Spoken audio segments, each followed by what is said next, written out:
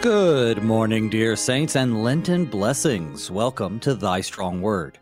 Today is Tuesday, February 20th, and you're listening to the program where each weekday morning we explore the Holy Scriptures to which God bespeaks us righteous and nourishes our faith. I'm your host, Pastor Booe of St. John Lutheran Church in Laverne, Minnesota. Last time we were together, Moses, in anger over the golden calf incident and the apostasy of Israel, broke the tablets upon which God had written the Ten Commandments. Today we open up chapter 10, where Moses recounts the dramatic moment when God calls him back up the mountain. Here, God will reinscribe the shattered tablets of the Ten Commandments, restoring the broken covenant with Israel. But this chapter offers more than just a new set of laws. It reveals the Israelites' struggle with obedience and God's unwavering desire for a relationship with his chosen people. Whether it's over the air, online at kfuo.org, as a podcast, or using the KFUO app, no matter how you're joining us this morning, I'm so glad you're here. You're the reason we're here. So settle in, open your hearts and your minds. We're about to begin. Thy Strong Word is graciously supported in part by the Lutheran Heritage Foundation. LHF translates, publishes, and distributes books that are Bible-based, Christ-centered, and Reformation-driven, so when you get a moment, visit them online at lhfmissions.org to learn more. And if you have a question or comment about today's show, you can email me at pastorboo@gmail.com. You can also find me on Facebook, or you can phone in 1-800-730-2727. Joining us this morning to help us open up Deuteronomy 10, it's the Reverend John Shank. He's the pastor of Trinity Lutheran Church in Edwardsville, Illinois. Good morning, Pastor Shank, and welcome back to the program. Good morning. It's always a joy and a blessing, great honor to be on, and looking forward to our discussions once again today as we hear about God's grace and His mercy in the face of our waywardness and the history of God's people to receive the mercy of God. It's a wonderful reflection, especially in this time of year and time of Lent. Yeah, and it is really exactly what you said is what is happening here. It is God's mercy in the face of our own rebellion. That's something we cling to even to today. I tell you what, why don't we open with a word of prayer, if you'd lead us in that, and then we'll just dive right in. Yes, let us pray. In the name of the Father, and of the Son, and of the Holy Spirit. Amen. Lord God, by our sinful actions we offend your righteous and holy name. The desires of our hearts continually turn us from you to fulfill our own passions. Lead us by your Holy Spirit to listen to you alone, and so hear of your gracious mercy sown to our fathers of old and to us today, so that with circumcised hearts we would follow your Son always in true faith, and to honor you in all that we say and do, through Jesus Christ, your Son, our Lord, who lives and reigns with you in the Holy Spirit, one God, now and forever. Amen. Amen. Well, I already covered it just very briefly, but why don't you take us through just a recap of chapter 9, where we see that, God is leading them into the promised land, not because of their own righteousness, but because of the wickedness of the people they are dispossessing. But then Moses recalls that golden calf incident. Boy, that's just such a blemish on their history. Yeah, you said it, right? So it is a temptation. Maybe I'll take it in a different direction slightly, but it is a definite temptation to think that the things that we have and what we have been given somehow comes from our goodness, our right, something unique in us. That God does these things because of us, and we then can look down at the people around us who do not have, or who may be undergoing different circumstances, and see that the distinction lies within us instead of in God and in His mercy. So God does this for the people. He reminds them, it's not, you are entering into the promised land because I promised it to you, to your father, Abraham, Isaac, and Jacob, and I am one who keeps my promise. That should reassure us that God is one who keeps his promises. In spite of their waywardness, he's going to keep his promises. And he reminds them of their waywardness. You're right that Moses was on on the mountain in that time of great fire and sounds of thunder and his presence. God was present with Moses on the mountain. And even there, when God was present with Moses on the mountain, the people had wandered off.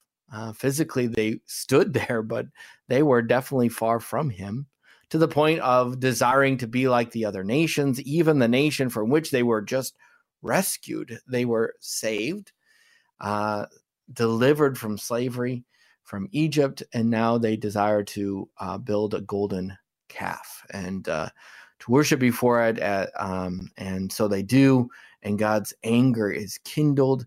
And yet, even when he tells Moses, I'm gonna take you and I'll make you into a great nation, an even greater nation, and I'll do all these things. I'll do it through you. Moses intercedes. He intercedes for the people. He lays prostrate before the Lord. He prays. He fasts, and God relents over the disaster.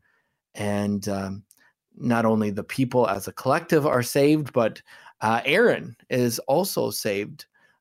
So God listens, and he acts upon a relationship of grace and mercy, and so he does. And so Moses is coming to our chapter, coming to the chapter that we're going to discuss. He's reflecting back upon that fact, back on God's mercy, so that they would be reminded of this. And to turn from that waywardness, turn from that stiff-neckedness, turn from the arrogance and pridefulness of thinking, look at us, we're even better than our parents even. I mean, there's one thing to think that we're better than the other nations, and there's another thing, too, to think that we're better than the generations that came before. All of this, all of what you receive is all because of God's grace. And that's also true for us, right? Every beat of our heart, every breath that we take, none of that is because of our righteousness or anything that is in us, only God's grace. If the Lord would take away from me my beating heart and I would die, it's not because God has done anything wrong. Sin. I have sinned and fall short of God's glory. And because of sin singular, which from it came from the fall of man, all of my individual sins come from. And from that sin of Adam and Eve came death. And that death comes down to all of us. We need God's grace. And he answers that all in his Son. None of us deserved Jesus. None of us earned Jesus. We all receive the promised land of everlasting life only because of his grace and mercy. And so he's reminding the people of that as he leads us into our chapter. Yeah, and it's such a juxtaposition in the last chapter where he says, look, God is going to destroy them and subdue these nations before you because of their unrighteousness. And then Moses leads into getting the 10 Commandments, which sets them apart. Then he leans into their own rebellion. And so I just wanted to bring up one more thing. He says in chapter 9, verse 17, so I took hold of the 2 tablets and I threw them out of my 2 hands and broke them before your eyes. And then he goes on to, as you said, lay prostrate before Yahweh again 40 days, 40 nights. He destroys these tablets. And the reason why I wanted to direct our attention back to that before we get into our text is because that's the problem. Right now, he doesn't have the tablets. And he's going to be going back up the mountain. We talked about this, but I just want to ask you, what is Moses's culpability here in breaking these tablets? Is this righteous indignation against the rebellious people, or is this him pitching a fit? I don't know. You know what I mean? As growing up, when I heard this story, I would just kind of go back and forth in my mind, because sometimes I would think, well, here it is written by the hand of God. It appears that breaking the tablets is the last thing you want to do. It's not as though the covenant is over, but is that what it's representing? I mean, I don't know. What do you think? And this is unfair for me to ask. What do you think's going through Moses' head? Yeah, if we could analyze him. And, right. But yeah, I think it's a wonderful question. It's it doesn't seem to receive chastisement from the Lord. How could you have broken these, or you did something wrong? But it seems like it's almost brought on by God's judgment against the people. You have broken it, and it lies broken before you. And now what you have broken needs to be reestablished. And even that then becomes God's grace. God's grace in giving the commandments, giving the covenant again that they had broken while it was being written. Yeah, so I think it is very interesting, and none of us can do any action. Can this action of Moses be without sin? No. Everything that we do has the effects of our sin upon it, because we are fallen people. We're not Jesus. So was any part of that wrong? I don't know if he's wrong in the action, but in his heart, I don't know if there was some pridefulness there. I don't know if there was a sense of trying to separate or distance himself from the people. But it seems that then in the end, he doesn't. He doesn't distance himself from them, and he takes on the role of standing before the Lord for them.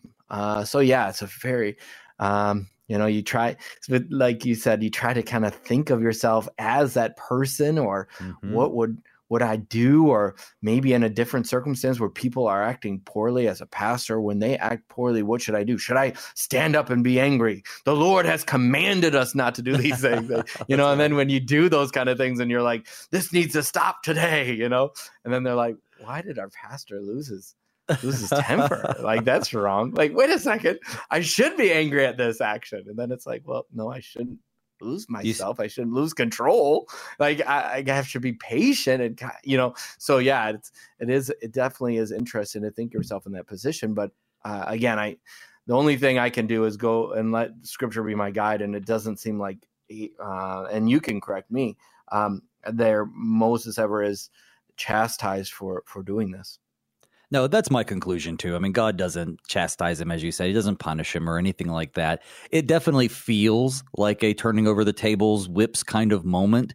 And with Moses being a type of Christ, I don't think he could have done it sinlessly, but I think the act itself is certainly spurned by indignation, let's put it that way. And we know it's righteous because he's defending God in a way, not that God needs defense. And so that's where you wrestle with it. It's just an interesting question. Today, though, when we get to chapter 10, which is right now, I'm going to read the first 5 verses, and this will be from the English Standard Version. At that time, Yahweh said to me, cut for yourself 2 tablets of stone like the first, and come up to me on the mountain and make an ark of wood. And I will write on the tablets the words that were on the first tablets that you broke, and you shall put them in the ark. So I made an ark of acacia wood and cut 2 tablets of stone like the first, and went up on the mountain with the 2 tablets in my hand. And he wrote on the tablets in the same writing as before, the 10 commandments that Yahweh had spoken to you on the mountain out of the midst of the fire on the day of the assembly.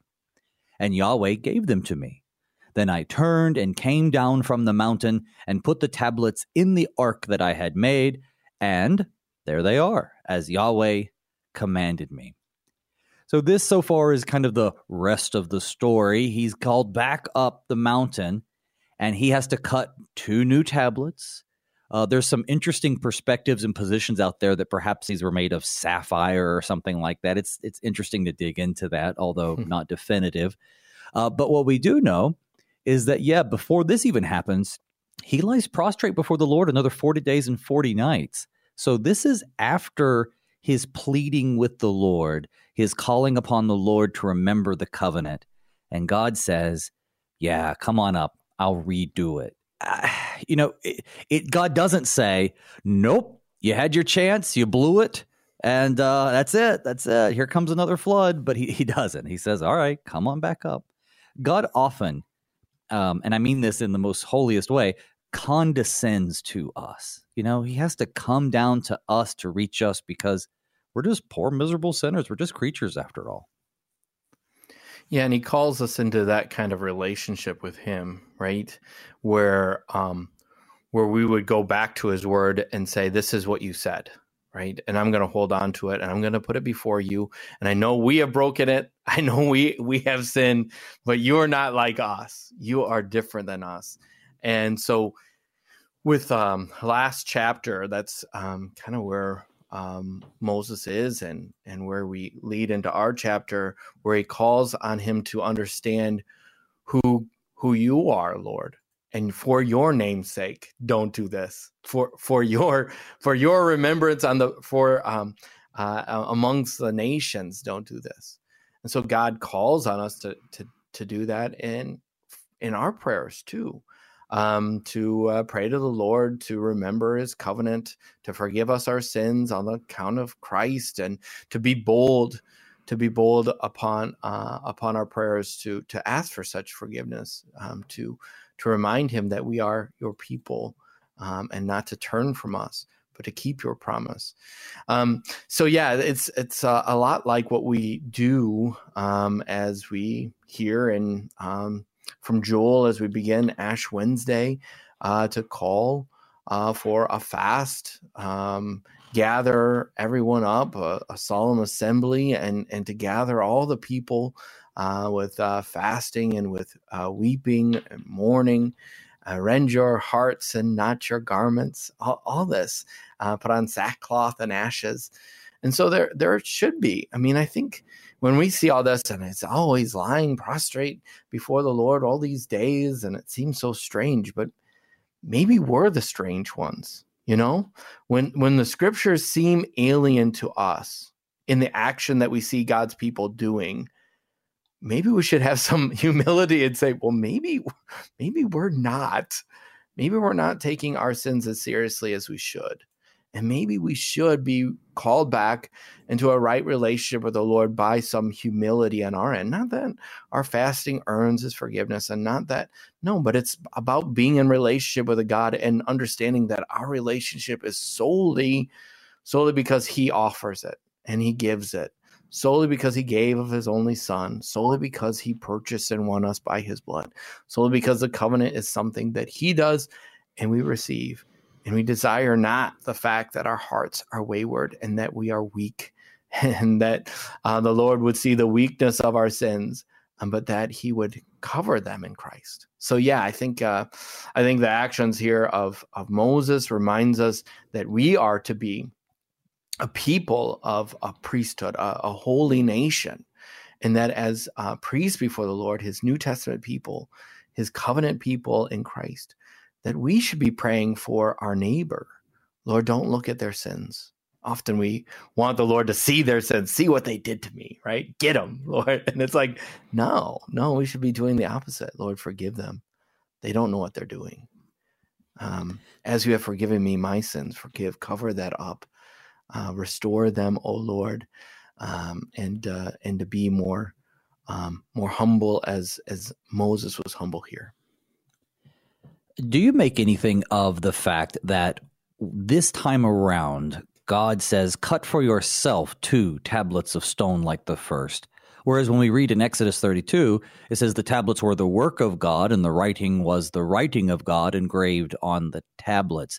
So it looks like that God Himself provided the tablets to begin with, but now He's saying, cut for yourself tablets. Do you make anything of that? Yeah, I don't know. I would love to know more. I'd love to fully understand if this should be taking more, or because even here with the tablets, and then the next verse with the ark, and it continues to appear that it's like Moses made the ark. Well, it seems like in Exodus, no, Moses didn't make the ark. So are we to understand these things that Moses is kind of like the owner, and then he has foremen, and then there are workers? You know, you have this like flow. It's even like with Solomon. You know, Solomon built the temple. Did he really lay the foundation? Did he really? Right. Did he really get out the hammer? Did he really pull up his sleeves? Is Moses doing? And now I'm not trying to create doubt, but I'm trying to point out that there are times in which the scriptures talk in a way that he is responsible He's responsible for this. And then that work is continued out. Like the two men that are called to, because they're skilled in the artwork and in crafting of metals and crafting of the fabrics, right? That's what Exodus 31. So if you look back, you can see that. But ultimately, Moses is responsible because he's the one who's been given the word. Then he hands down the word. And then I think it's, I don't know, people are going to have to just keep reading in Exodus 31. I think it's like 35, 36 or 7, where it talks about even them had workers under them too. So you get this understanding too. But here, it feels like your questions lead me in not trying to deal with apparent possible contradiction, which it's not a contradiction. Actually, no, not at all. That wasn't even my thoughts, but I love how you went in that direction, because it's certainly something someone's thinking about. I was thinking a little more like the relationship's a little less intimate all of a sudden. Now it's Moses, you have to do something, you have to work for, you have to demonstrate something. Again, I don't know that that's explicit in the text. It's just sort of an interesting thought. And so it sounds like less intimate, or is it more? You mean like now you're going to have to get your hands dirty here? Like now I want you to do this. Like, is he drawing him more into it or farther from it? Like, it seems to be, I don't know. I guess I take the sense that it's more like, I like how you say how God comes down. God comes down to us, and he uses Moses to write the Pentateuch, the first 5 books of the Bible, right? The Torah. He uses Matthew, Mark, Luke, John to write, right? He could have just said, here's an angel, here you go, here's what I've written from far away from you. But he uses, and then it kind of reminds us then, right, that he uses the flesh and blood of his son in such an intimate way to save us, to bear our sins and be our savior. So I would say maybe there's a way, and I'm not saying that the scriptures, I don't know, I'm just thinking, right? Maybe there's a way for us to see it as more intimate than less. That's interesting. I like that perspective. Now, it also sounds like that you take ark to mean the Ark of the Covenant. I know not all scholars look at that. Some people think that in this instance, it's just another box, because that's the word there, ark, aron. It can mean box, chest, coffin, money box, that kind of stuff. And certainly Ark of the Covenant. So we could have like a temporary one, right? A temporary box, and then it's put in the other box. But then it kind of gives you, like, at the end there, what was it, 5? And there they are, as the Lord commanded me. Oh, true. So it's like, I suppose it could at be this time they're in the ark, right? Well, that is true, but maybe they're in their box in the ark. We don't know. Sure. But anyways, they're in the ark, and there might be another ark. You mean, so yeah, it definitely could. There's at least 2 ways. So this is how we deal with people that have objections. We want to listen clearly. Okay, so what's the objection? Well, here it says Moses built an ark. Over here it says that these other 2 men were used with other workers to build an ark, and Moses wasn't the builder. Is this a contradiction? Well, let's look at all of Scripture. Does all of Scripture talk in certain ways where maybe someone was responsible, like Solomon, and then other things? So that's one way it could be. And another way that we can deal with it to show that, is there a possibility where this is really not a contradiction, where 2 words can't stand together at the same time?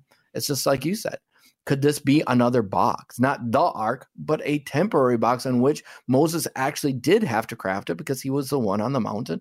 And so he crafts this, he forms this, he puts it in the box, and they're brought down. And eventually they're put in the ark.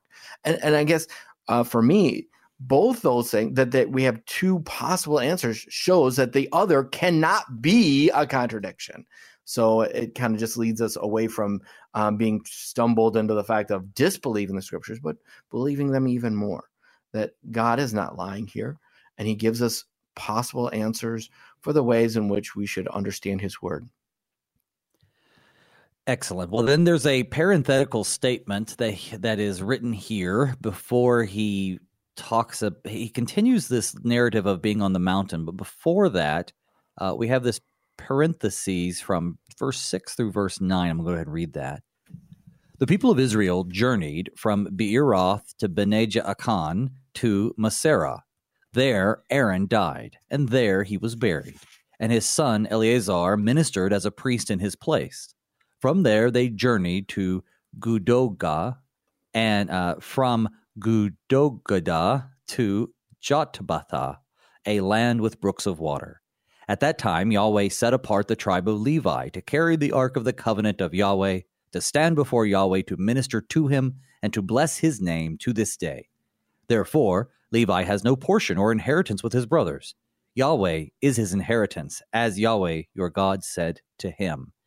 And then in verse 10 he says, I myself stayed on the mountain as at the first time, 40 days and 40 nights, and Yahweh listened to me that time also, and Yahweh was unwilling to destroy you. And Yahweh said to me, Arise, go on your journey at the head of the people, so that they may go in and possess the land which I swore to their fathers to give to them. All right, there's still a lot to go through here. First, let's talk a little bit about this parenthetical comment here. He's bringing up Aaron's death. Why? Why here in the middle of him talking about him and on the mountain the second time? Yeah, I think first and foremost is because the chapter before was talking about the Lord desired to enact judgment against Aaron. Aaron was the one who they called on to form the golden calf, and he concedes to it. He allows it, and he does it. So yeah, the anger of the Lord kindled against all the people to the point where he wanted to wipe them all out and start over, but also against Moses' own brother Aaron. And here God had saved. He had heard Moses. He had grace and mercy on Aaron, and he did not kill him at that time. But now we are recording the fact that Aaron has died. He will be part of the generation of all of Israel, and with Moses too, save Joshua and Caleb, who will die in the wilderness and not come into the promised land. It's only the next generation that will then go into the promised land. Those who are not of adult age, save those two, that will perish in the journey. Will die in the journey, and Aaron is one.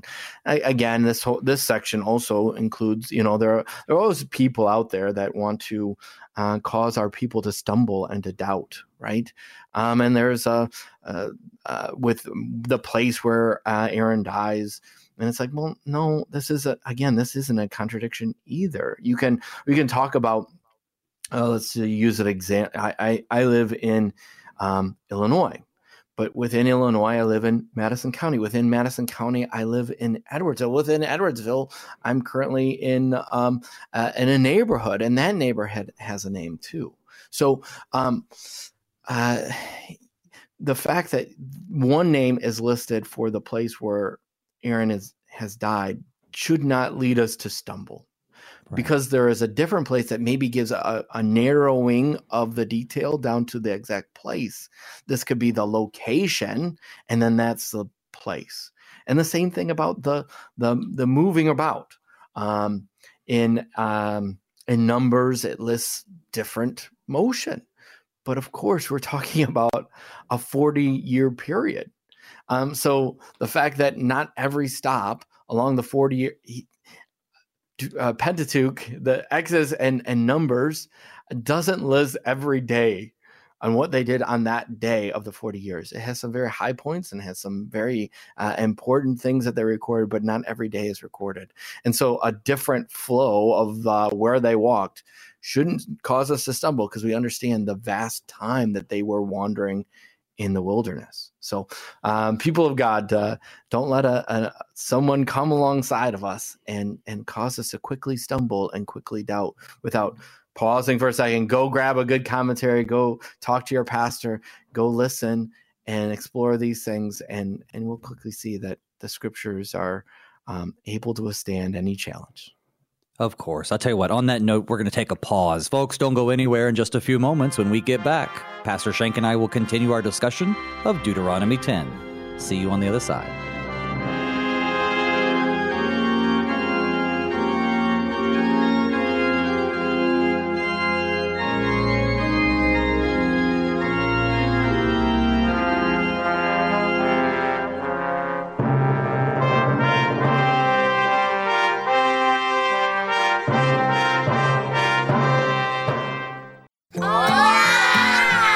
These are the voices of young Lutherans in Mexico City, children who are excited to learn more about their Savior, Jesus.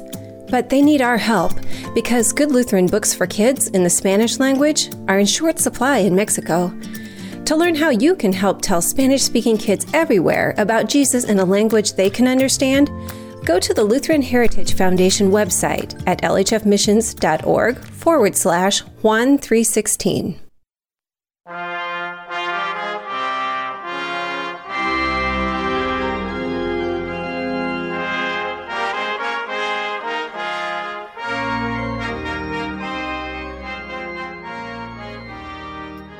Welcome back to Thy Strong Word. I'm your host, Pastor Phil Booe. With me today, it's the Reverend John Shank, pastor of Trinity Lutheran Church in Edwardsville, Illinois. Don't forget, folks, you can contact me at pastorboo@gmail.com or on Facebook. You can also call in. You don't even have to come on the air. You can just leave a question if you'd like, 1-800-730-2727. Heading right back to the text, we were just almost done with the first half of our chapter. And with verse 10, again, it says, or Moses says, I myself stayed on the mountain as at the first time, 40 days and 40 nights, and Yahweh listened to me at that time also. Yahweh was unwilling to destroy you. And Yahweh said to me, Arise, go on your journey at the head of the people, so that they may go in and possess the land which I swore to their fathers to give them. So it really does feel like a reset here. But I love this phrase. Now, we know a lot of the story because the Lord reveals it to us, but Yahweh was unwilling to destroy you. Well, I don't know if it's an English issue, but in English, that's not exactly true. He was ready to destroy them. I don't know. I don't want to make any hay out of it. It's just Moses, if you only had this, it would almost be like Moses was like, yeah, wipe them out. And he was unwilling to do it. But really, it's the opposite. Lord says, this is out of control. And Moses, of course, pleads with God based on his goodness and his covenant and his promises, which Yahweh wasn't about to forsake. But just like a good teacher or an effective parent, he's using the emotions there to help teach Moses and the people a lesson. Yeah, and he had all right to. I mean, he had the right. He was in his rights. When we talk about rights, God has all the rights, and he was in his right to start over with Moses and say, "Well, I kept my promise to your forefathers, to Abraham, Isaac, and Jacob through Moses." But he doesn't. Thanks be to God. He keeps a promise made to Judah. And so he keeps that promise also to Judah and for us all and for the sake of his seed. And so, yeah, it's a hard word to know that God's anger can be kindled, that God isn't a pushover. He's not lax. He doesn't care. He's not looking the wrong way. He's not blind. He sees it all. So we should be mindful of our actions. We should be mindful of our sins, and we should be mindful then all the more of the answer. And it's not because we've finally cleaned up our act. It's not because we've really buckled down this Lent and really did a really good job. No, it's because of Jesus. That all has a destination. The destination of Lent is the cross, where it all is put to death, and Easter, where we are raised up anew in Christ. We have victory over death. And our life, your life, has a journey and a destination too.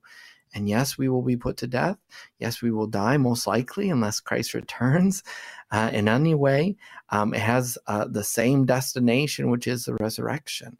And we are looking forward to that, where we are raised up anew, where this, which is so corruptive and such a horrible oppression, the sin is such a horrible thing that we have to bear in this life, will be no more. So he is telling him to be that Moses is going to lead the people and go before him, and that reminds us, right? Deuteronomy will be coming up for you all. Deuteronomy 18, that there will be one like Moses, and he will lead the people. And so, yes, we have Joshua, but there will be a different Joshua. There will be the final one There'll be Jesus, and he will lead us. He leads you, goes before you into the promised land. In this next section that we're going to cover now, Moses, I guess in light of, humanly speaking, just talking God out of destroying everybody, now emphasizes what they need to do, how they should behave, picking up with verse 12. And now, Israel, what does Yahweh your God require of you but to fear Yahweh your God, to walk in all his ways, to love him, to serve Yahweh your God with all your heart and with all your soul, and to keep the commandments and the statutes of Yahweh, which I am commanding you today for your good. Behold, to Yahweh your God belong heaven and the heaven of heavens, the earth and all that is in it. Yet Yahweh set his heart in love on your fathers and chose their offspring after them, you above all peoples, as you are this day. Circumcise, therefore, the foreskin of your heart, and be no longer stubborn. For the Yahweh your God is God of gods and Lord of lords, the great, the mighty, and the awesome God, who is not partial and takes no bribe. He executes justice for the fatherless and the widow, and loves the sojourner, giving him food and clothing. Love the sojourner, therefore, for you were sojourners in the land of Egypt. You shall fear Yahweh your God. You shall serve him and hold fast to him, and by his name you shall swear.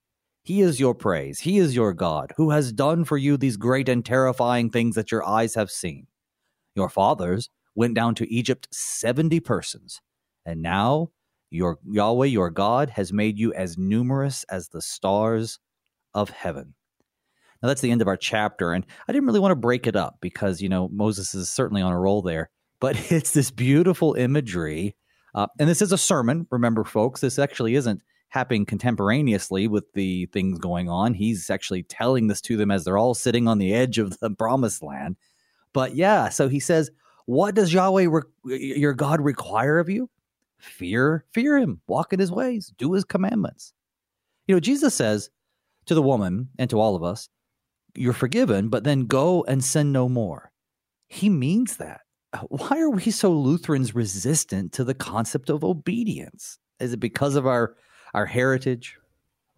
Yeah, I don't know. It seems like, but our heritage tells us, as Luther describes and teaches the first commandment, fear, love, and trust in God above all things. Yeah, it seems like there really isn't any fear of the Lord anymore, even among our people, and it's really sad. It's a horrible thing. You don't have to fear God. Really? Seems like it's all over Scripture. It's all over Scripture that we are called to fear him. And if we fear him, then you don't need to be afraid of anything else. Seems like we're afraid of, we say, the one thing we say we don't have to be afraid of is God. But then it's like, you got to be afraid of this new sickness or whatever, or this loss of job, or this struggle with finances, or this issue in your marriage, or that. Be afraid of that. Be afraid that you're not going to know how to be married. So you better do this and this and that before you're married. It's like, wait a second. It seems like we're afraid of everything else except for the one thing God says be afraid of, and it's him. Fear the Lord. And the fear of the Lord casts out all fear, because we know who he is.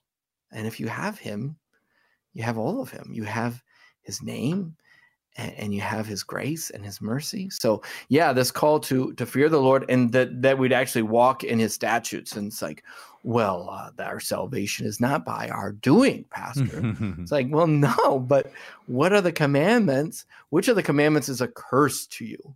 Which of the commandments, if by doing them, you're worse off? Right? Which of the commandments, if you do it, God is actually keeping something good for you? It's like, man, we have become really blind leaders and blind teachers and blind children and deaf, right? That we would think that God is really keeping something from me. So we're going to use Scripture against itself. We are saved by grace, so I get to not do the commandments. I get to not fear his name. I get to do whatever I want to do, because in the end, I want to be God. And he's like, no, throughout all time and all eternity, I am the Lord your God. I am the one who brought you out of slavery. And the same thing is true for us in the new covenant. I am the Lord your God. I am the one who laid down my life for you on Calvary. I am the one who has authority to call it up. You shall have no other gods before me. And so we need to walk in that and know that there is a blessing to follow his commandment. There's a blessing in not stealing. There's a blessing to be faithful to your wife. There's a blessing in not coveting, because your heart will always be with the Lord. Now, are we going to do that? And are we going? I mean, Moses, we're about to end as you said, there's our different sermons, right? We're about to end the first sermon tomorrow, and then we'll head into the next. By the time you get to the end, Moses is like, "You're not going to do it. You have been taken off into captivity. You're not going to do it." So we should end our sermons that way. It's like, hey, well, before I give you the peace of the Lord, just so you know, I know none of you were listening. No, you are going to. But that's because God reveals to him the heart of the people. Yeah. Yeah. And we, in a way, if we are just preaching the law, you could not end your sermon, but at some point in your sermon say, you're not going to do this. Right. You're not going to be the righteous person that God calls for. You're not. And if you are caught up to think that your place in heaven is because you got another thing coming, right? You need to hear the word of the Lord that we are all fallen. We are all sinful. And we are saved, all of us, by the grace of our Lord Jesus Christ. So yeah, that word from Moses catches us all, right? Mm-hmm. And it does here too, but not in a way that we then lax the law or shun the law or act like the law of God is bad. I mean, where did that happen to us? That we actually act like the law is bad. Yes, the law will always condemn and always kills in the sense of second use of the law, but it is the will of God. And the will of God is always good and right too, right? So yeah, we need to do some rethinking and do some better preaching and better teaching of what it is to have the will of God. And the will of God is good. It is good that you should love each other. It is good that we should love him above all things. It is good. You mentioned lex semper accusat, which is the law always accuses. Yeah, it does, but that's not a fault with the law. That is as a result of us. And another thing, too, these people, if we really want to get into the sanctification, justification debate, these people are faithful believers in God. It never occurred to them really not to be. So they understand that this isn't about salvation. This is how do they live out the reality that they're living in, which, of course, is as God's chosen people. So it's all still there. God chose them. They didn't choose him. They believe already. They're saved by the same reason we are, and that is faith and trust in God's salvation through the coming Messiah. Of course, we know that he has come. But what I really wanted to emphasize is how you said, what commandment by doing it will actually give us, I'm paraphrasing, but will actually harm us in any way, won't bless us. And that's true. The world thinks of things like chastity, right? Don't commit adultery as something that's keeping them from something. And you know what? I guess in a way it is, but what it's giving you is so much greater. And God knows that. And the same goes for the rest of the commandments. One thing I wanted to illustrate about how we've domesticated God, fear just means awe and respect. Well, yes, it does mean that in light of who God is. But fear actually also means fear. It's an actual word. Jesus talks about, don't be afraid of the one who can hurt the body, but the one who can send both body and soul into hell. But people don't like that God that they have to be responsible to. So this was just a clip, and I'll sanitize it a little bit. But it was a clip from a podcast, and there was a woman who is in the adult film industry, a young lady, about 21 maybe. And the other person, who I perceived was a Christian, says to her, I notice you have a cross around your neck. Do you wear that cross when you're engaged in making adult films? And she said, well, yeah, of course I do. I never take it off. And he says, do you think that adult films is something that God wants you to be doing? And she kind of stuttered and stumped and then said, well, God loves everybody. And he said, well, if God is okay with you doing that, what would Satan want you to do? And she thought about it and she said, well, I guess Satan would want me to stop doing pornography because that's what I want to do. And God loves me and he wants me to do what I want. That's a paraphrase of that whole situation. So here the enemy on this poor girl has worked in her heart to literally deceive her into calling good bad and bad evil.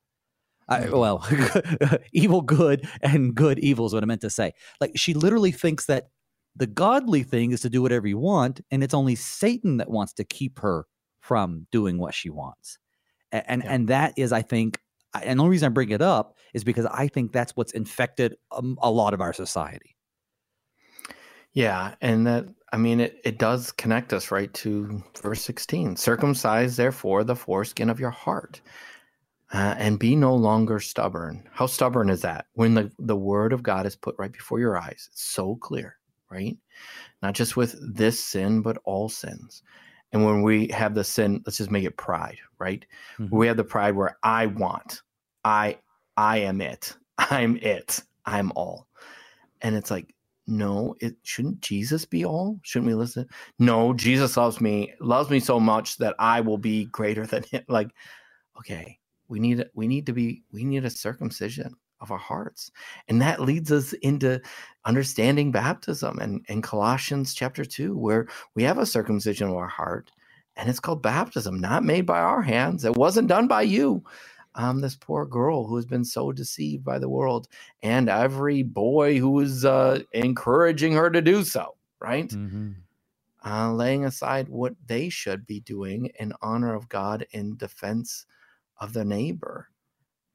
And we have one who has washed us clean and made her clean, and one who has called us to understand that our life is not in our doing, but we are called to have a new heart.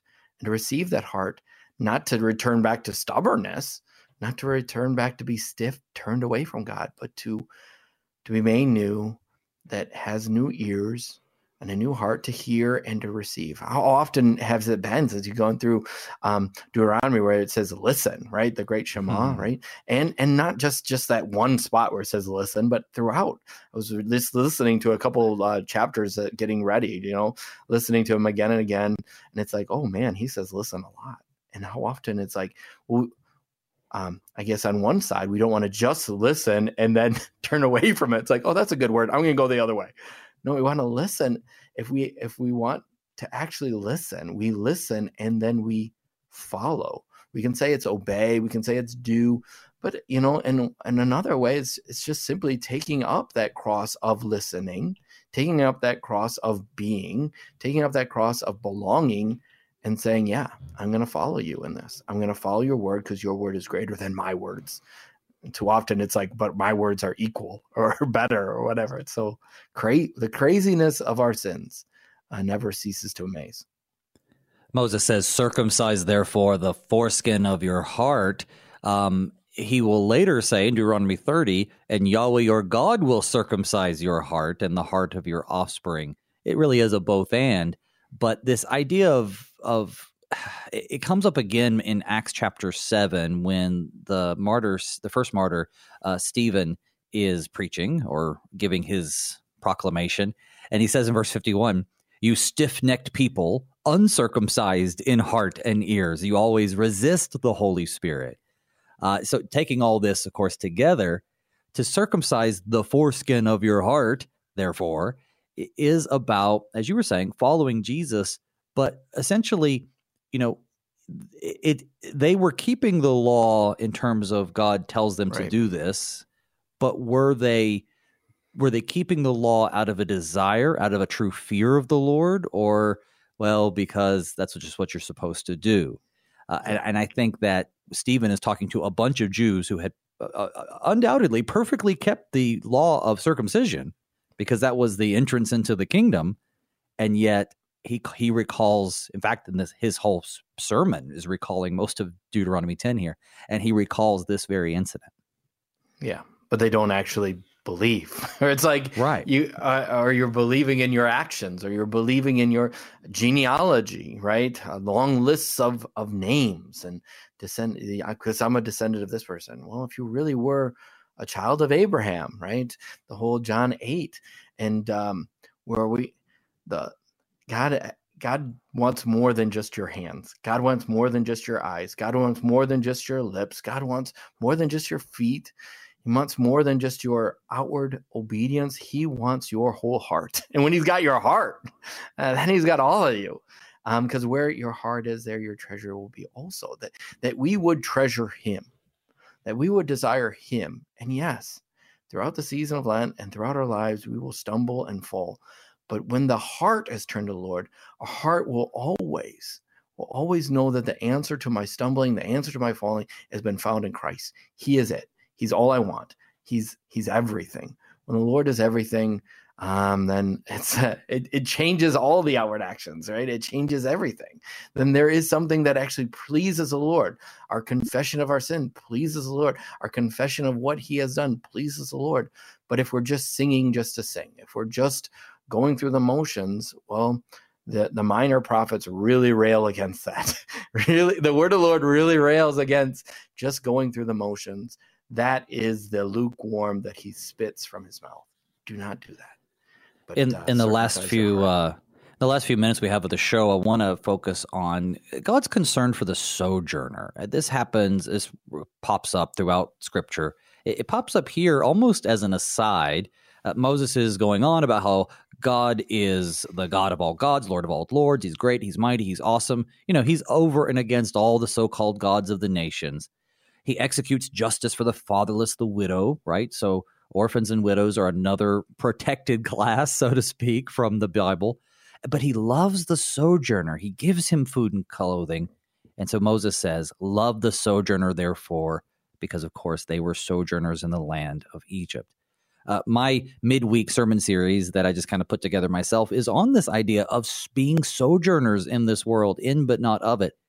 We are all sojourners. Yes, they were sojourners in Egypt, enslaved. We are sojourners in this world. This isn't the last stop for us. That's how I see the importance of sojourners and taking care of them is. What else might we take from the fact that he's emphasizing this, take care of sojourners? Yeah, I think we have been called out, called out of a foreign land, and we have been made citizens of a new land. So your citizenship is with Christ in the new kingdom, which comes in the resurrection. So you've got a passport, a citizenship there by your baptism. And so as we're walking about, it's not to make the scriptures subjected to political, parties and all. Let's just set that all aside for a minute. Set all of the election stuff aside for a minute.